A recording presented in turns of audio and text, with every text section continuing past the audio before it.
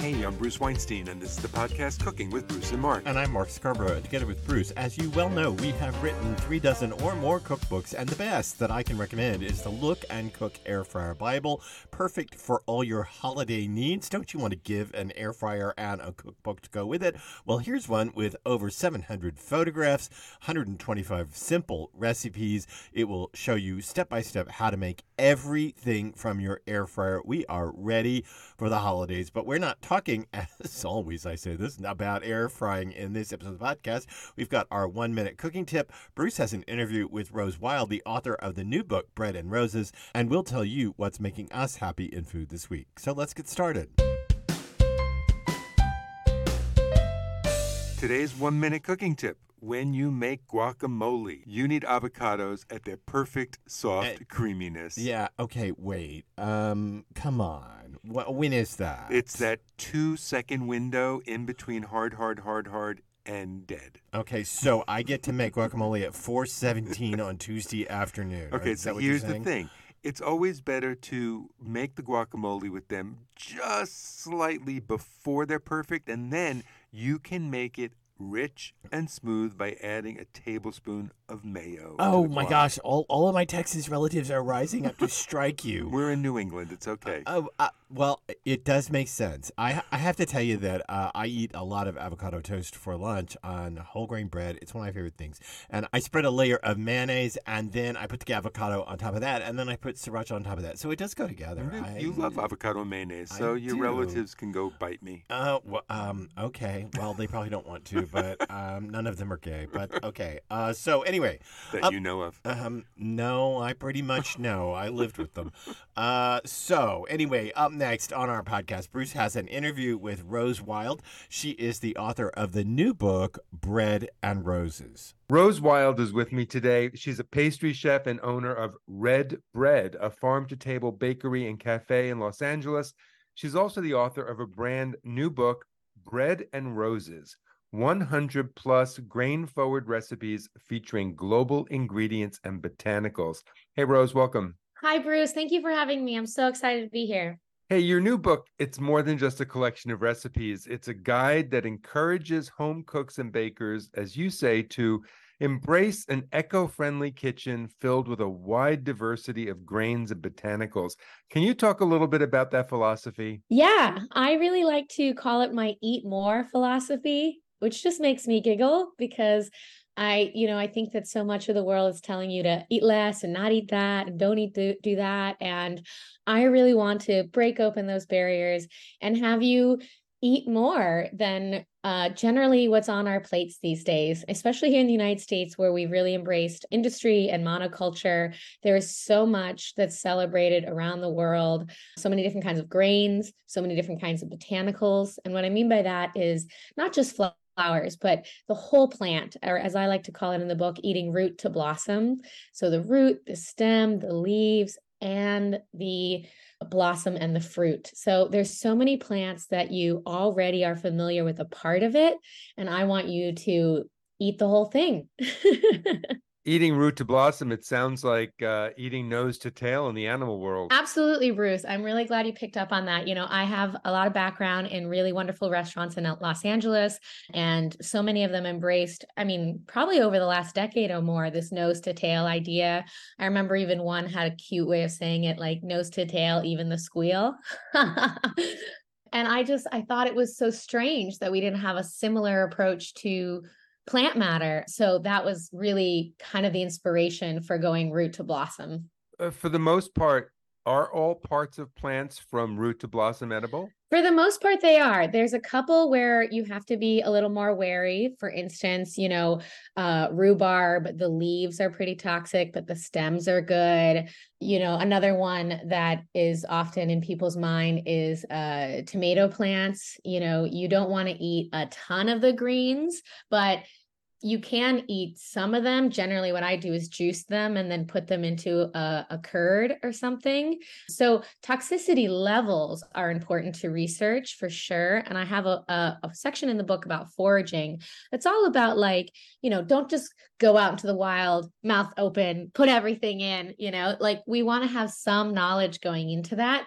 But specifically, we want to have a global perspective of knowledge because food has always been political. It's used as a soft power, and it is often, let's say we hedge things a little more in this country when if you ask like a search engine, are tulips toxic? They'll be like, yes, but they're eaten all the time in France. So really kind of broaden your mind to accept a worldview of that. So speaking of worldview, your book is divided up into global chapters, grains and bakes from Asia, from Europe, Africa, and even the Americas. But North Americans in general, as you said, aren't as familiar with the whole grains as the rest of the world. And why do you think that is? I really think this is, an instance where, well, I think almost every instance is an instance where history can help us give context. I'm a really big believer in like transparency and origin, not only helping us understand, but frankly, making things taste better. And you can really see the way our food system diverged from the rest of the world right around the end of World War II. Most of the world, especially when we're talking about Europe, like the more developed areas that would have had economic access to a lot of industry in terms of the food system, were flattened just because of the war. And we had a situation where we came into the war, but we didn't have a fighting on our land, with the exception of course, Hawaii. So we still had all those industrial manufacturing plants intact, and we continued on that course when we built our food systems. And that naturally led to efficiency and picking the thing that grew best and then multiplying that and then making sure it could sit on the grocery shelves for a year on end. So in some ways, a lot of our food is still sort of in the rations world of food where it's not terribly alive. And in Europe, you had a situation where they had to go back to the fields because that's all they had. And there became this really resurgence and deep love for the food that was local that you could celebrate because it was part of that cultural rebuilding. And that's how we've kind of diverged. And then if you look at Asia and Africa, other areas of the world I highlight, they have never quite had the intense manufacturing capabilities. And so I often refer to some of these absences of food in our country as sort of, downsides of affluence. We have so much white flour, but it's not nutritious, but we want white flour because it has long throughout history been associated with a status symbol. It was originally for royalty. And if you think about it, it's because only really rich people could afford to throw away 2 parts of a food and still keep going. So a lot of these sort of drawbacks have come because we have so much economic accessibility. And in other parts of the world, they have continued to rely on the same foods that have fed humans for thousands of years. So I think that's always a fine time to make a different choice and look to other people and see what's good and be in exchange. So yeah, I think that's sort of how our food system has diverged. What advice do you have for people who are just starting to expand their cooking and baking experience with grains beyond the usual suspects of wheat and oats? Honestly, my best advice to anyone getting in the kitchen for anything is to have an open mind and play. We often forget like just how gung-ho we are for those things as children. And as adults, we have a lot of worries and concerns in our head that kind of talk us out of doing things and tell us we can't when we really can. Anything is within our grasp if we give it some time, which is our most precious resource. It's the thing that makes food taste good. It's the thing that builds our skills. And I've really organized these chapters with my hope that you will kind of dive into the culture that most resonates with you, whether that means the Americas or maybe you're Asian American and you want to dive into Asia because you want to explore that. And then within each chapter, it's really built to build your skills and your confidence. Like all of them start with simple shortbreads or cookies and then build into tarts and pies, snacking cakes, and then breads. And ultimately each chapter ends with a showstopper cake. So if you were to just pick one chapter and work your way through it, you could then flip to another area of the world that you are completely unfamiliar with and still apply those same skills and I wrote this book during the pandemic when we didn't know if we were going to travel. So much of this book for me was about allowing you the possibility to sort of see a culture and travel through food within the comfort of your own home. I want to talk about some of the recipes in your book. The very first one combines two of my favorite things, shortbread and chamomile. Tell me about these cookies, and also what tricks or secrets are there to baking with flowers as flavorings? I love that you love chamomile. It's such a lovely flavor. I really loved using that in this recipe because I think, again, none of the ingredients in this book are that esoteric or hard to find. You just maybe haven't used them in this way before. So chamomile we usually have as tea, but here we're grinding it up and we're putting it into the shortbread and we're pairing it with brown rice. We're in the Asia chapter. And what that brown rice does is it gives shortbread, which is already deliciously buttery and crumbly, this lovely light texture that also has this like crumb that's just so beautiful, and it gives it a depth of flavor. And that's what we're really looking for when we're adding whole grains to things, because generally doughs are 80% white flour. They taste like nothing. And so as a chef, it's my job to find places where I can put flavor in. And as an eater, it's just my joy. So it just feels like this wild west where like you can do so much. And that's my favorite thing about working with whole grains. And what I really advise when people are trying to approach whole grains, whether they're the ones listed in this book, because I cover about 15, so non-exhaustive, there's thousands, is to refer to the flour flavor wheel, which is at the beginning of the book. It's an illustration by the very talented Stacy Michelson, and it really tries to put into a, pun intended, digestible format how to approach flavor. And it walks you through some simple tests for tasting the grain through a porridge test, also making, again, shortbread, because it's a really fast recipe.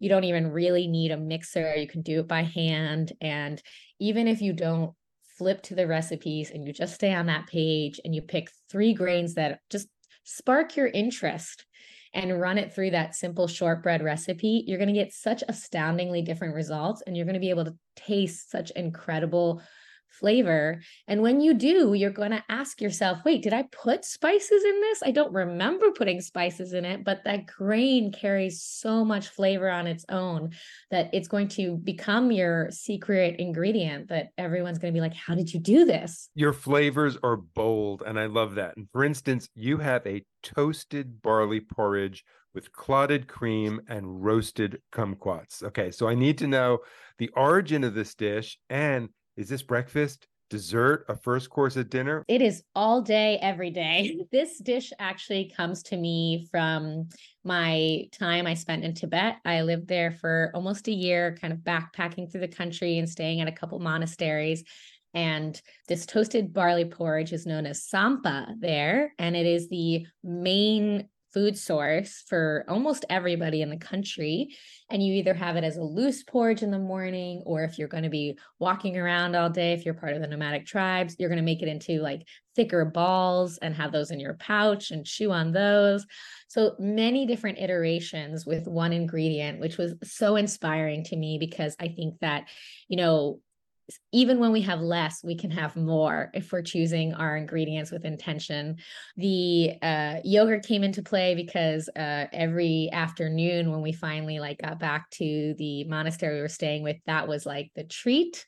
And then occasionally when we were walking along, there would be kumquats, and me and a friend of mine who were on this trip would roast them over the fire at night. And I never got the opportunity while I was there to have all 3 things at once. And so it was like locked in my brain that this should all be together on my plate. And when I first opened my cafe many years ago, it was one of the recipes we put on the menu. And I was like, okay, I know this is going to be a stretch for a lot of people because it's new, but to my delight, people loved it. And I've done it with many different toppings before, like roasted stone fruit and thyme. So I think this is a really great alternative if you have oatmeal in the mornings. This is even faster than oatmeal, super delicious. And The roasted kumquats, especially, like I just like to make a huge tub of them and have them in my fridge to snack on. Rose, you offer up a slew of recipes with emmer. So can you talk about what that is and how do you cook with it? Emmer is actually one of our oldest grains. Emmer and einkorn are usually referred to as the mother wheats. So many of our modern wheats and even our heritage wheats and heirloom wheats can trace their lineage back to these two. So they are very revered in many parts of the world. And emmer is this fairly short grain that is generally really dark brown, and it's a really strong grain. So if you're following the tests in the beginning of the book with the tongue test where you hold a grain under your tongue and like for 10 minutes, don't move it, just let it sit there and hydrate, and then you try and chew it. Emmer is going to be one of those ones that gets gummy and gets really chewy, and that tells you that it's really strong. And so it's a great bread flour. So emmer was one of the first grains that we used for flatbreads, and eventually when we invented a closed oven became our like lofted breads. And it's really special. I think it's got this wonderful tannic, deep, nutty flavor. I'm always hesitant to tell you exactly what nut or what exact flavor it calls to mind for me, because flavor is so memory specific and cultural specific. So I really hope you use that flavor wheel to define it for yourself. But emmer is super special. And one of my favorite recipes in the book that uses emmer is the emmer meritoso, which is a bun from Italy that is like a sweet bun, and you cut out like a little almost Pac-Man smile from it and fill it with cream. And in the book, I have it paired with lavender roasted blackberries. And it just gives this beautiful base note to an otherwise sweet preparation that also has the sour blackberries. And the lovely story about maritoso is that they're traditionally made by new husbands to give to their wives as gifts. So every food has such a really beautiful story. I want to talk about the story behind a fried hand pie in your book. The picture's gorgeous. The pie is being split open, but instead of, your typical raspberry or strawberry coming out, you have a runny egg, sweet potatoes, and feta. So I love that balance of flavors in there. But what I really love is the memories you talk about of fried pies at your local Wawa gas station. Tell me how this recipe came about. Yeah, I know. I think that this memory really settles me squarely as having spent some time in the South with Wawa. I love Wawa. Shout out to Wawa endlessly.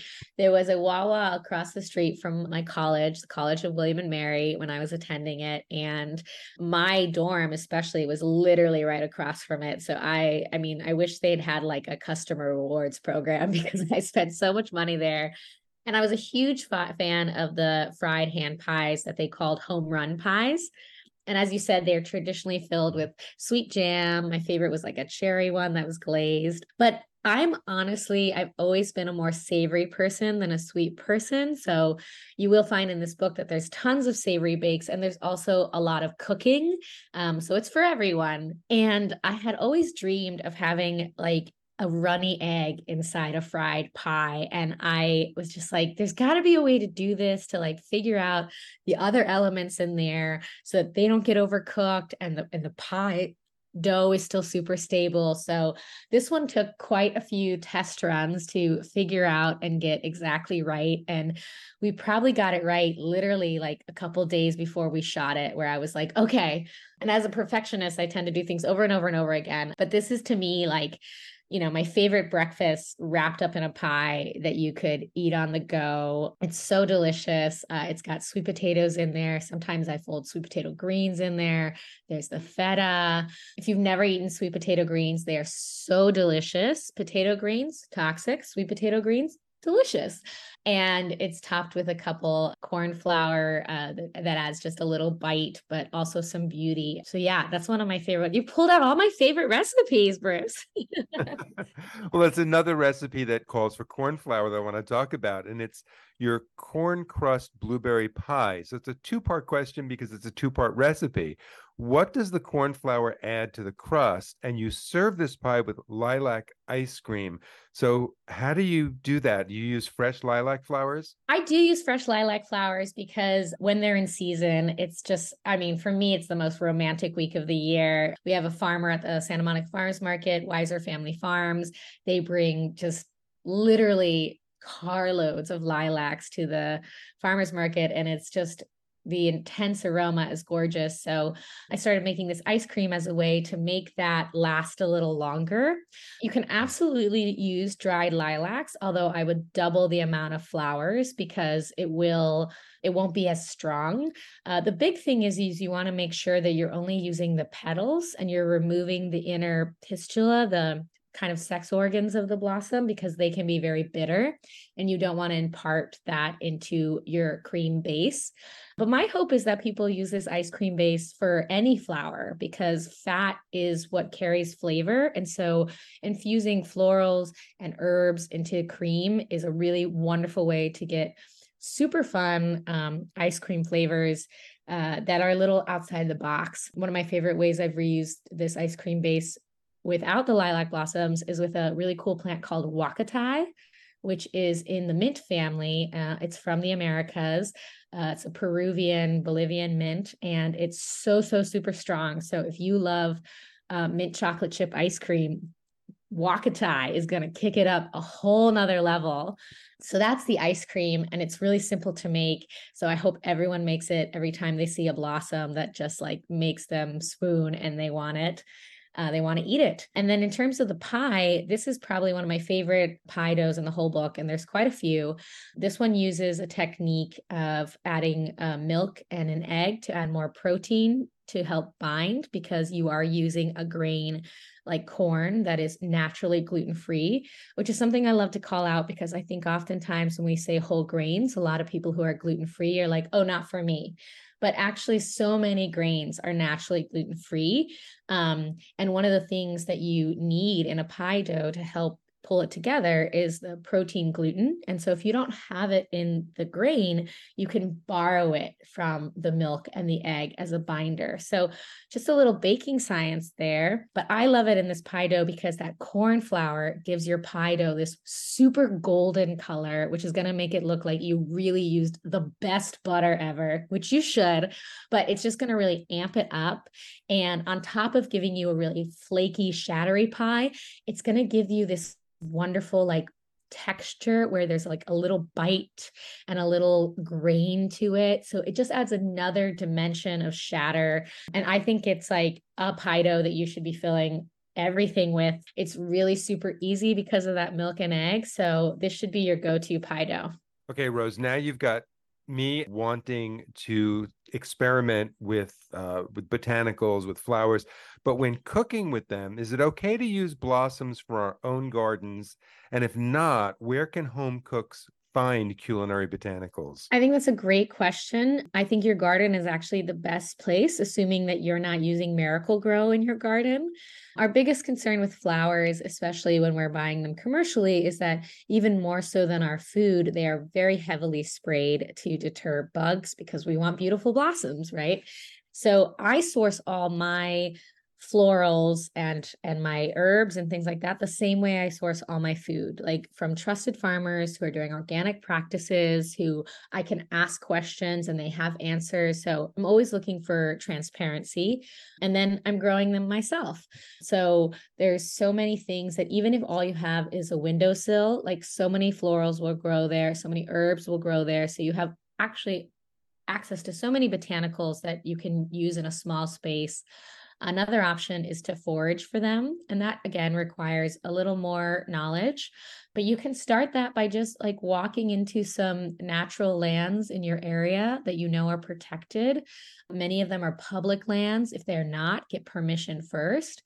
But very often you have neighbors who are growing things because they love them and they have too much. So it's a really wonderful way to build community by just knocking on someone's door and being like, hey, I noticed you're growing tons of chamomile. Could I have some and bring you back cookies? 10 out of 10 people say yes. Rose Wilde, pastry chef and owner of Red Bread Cafe and Bakery in Los Angeles. Your new book, Bread and Roses, 100 plus grain forward recipes featuring global ingredients and botanicals. Great good luck with the book. And thank you so much for sharing your insight on baking with botanicals with me today. Bruce, thank you for having me. You asked wonderful questions and got me excited about my own book again. So thank you. I can't wait to see what you make. Okay, eating with botanicals. This is something that actually I have said we can't do at our house because I spray our various roses for all kinds of bad pests. But I have to say that I do use, what do I want to say? Natural, what's the right word? Organic sprays. I'm still not baking with them. Yeah, I mean, I use neem oil and stuff like that. But it's neem oil shortbread. There you go. Yeah, I should tell Rose about that. So make sure you do get culinary floral items, right? Culinary grade floral items. But it is an interesting idea to bake whole grain with botanicals. I think that the cross between whole grain and botanicals would work out really well. Think about the flavors. We're usually used to baking with cinnamon and vanilla, and that's basically maybe some orange zest. But you open up the whole world to lavender and tulips and roses and chamomile. And I think that this would work best with whole grains, right? I mean, I think she's right. Yeah, I think it's a great idea. And it's a reason her cafe is so successful. Yeah, undoubtedly so. Okay, so before we get to the last segment of this podcast, let me say it would be great if you could subscribe to this podcast, if you could rate it. Any rating in any platform will do. I know the platforms are disappearing like Stitcher and Google, but there are still lots of platforms out there where you can hear us, and any language that you want to give us a review, just even nice podcast would be fantastic in any language across the globe, because we know we're heard across the globe. So thanks for that. And on to our final last segment of the podcast, what's making us happy in food this week. This is making me happy, but I don't think it's making Mark happy. That's my Dan noodles. I made them for dinner this week. Well, that's a story. So here's the thing about Dan noodles. You know, they're just quintessential in every New York Chinese restaurant and probably many Chinese restaurants around the world. And in China, they're served as a snack, a little tiny bowl. But I made a huge serving bowl of them. That's the story. And I was out of tahini, so I made my own tahini by putting sesame seeds in the turbo blender. And I didn't make my own noodles for this one, but I made my own chili oil. And it was so delicious. I used those fermented sume kai in it. And the thing is, in the dish that should have fed 5 people or 6 people that fed 2 people, there was a cup of chili oil. Yeah, and anyway, the story is I ate 2 big bowls of it because it was so delicious, and the next day was not pleasant. He didn't get to leave the house, but I did, and I had a good time. I left the house, but it was a little bit unpleasant during the night and then all the next day. I just ate too much because it was too delicious. Okay, so that's gross. So let me say what's making me happy for this week. And that's a recipe that we make every year. And that is Nancy Baggett's, the storied, legendary food and cookbook writer Nancy Baggett's Lebkuchen. I think these are from her mother-in-law's recipe. I think, but I don't remember the whole story. But if you want to see the recipe for these Lebkuchen, they exist on our YouTube channel, Cooking with Bruce and Mark. You can see the recipe there. They are really delicious. Or you can go out to Nancy Baggett's website and you can find the recipe there. What are they? They're like dried fruit, spice, yeah, they're lumps. Basically like fruit cake mushed up into cookies but baked. Right. Yeah, and lumps. They are lumps. They're not crispy, they're soft. They're soft, and you make a royal icing glaze on them, and they're full of, candied dried fruit and spices. Oh, they're delicious. They are absolutely delicious and very much in the holiday spirit, and they make me happy every year when we make them at this time of year for the holidays. I don't know why we don't make them other times of year, but we don't. Because it's not the holidays. I guess not. I guess it's one of those things. That's our show for this week. A show complete with, I don't know what, bathroom stories and mayonnaise and guacamole. And delicious Dan noodles. It's no wonder we have a cooking show with such great content. All right, so that's the show. Anyway, we hope you will come back next week for another episode of Cooking with Bruce and Mark. And every week we tell you what's making us happy in food. So go to our Facebook group, Cooking with Bruce and Mark, and tell us what's making you happy in food this week. And maybe we'll even share some good ones here on Cooking with Bruce and Mark.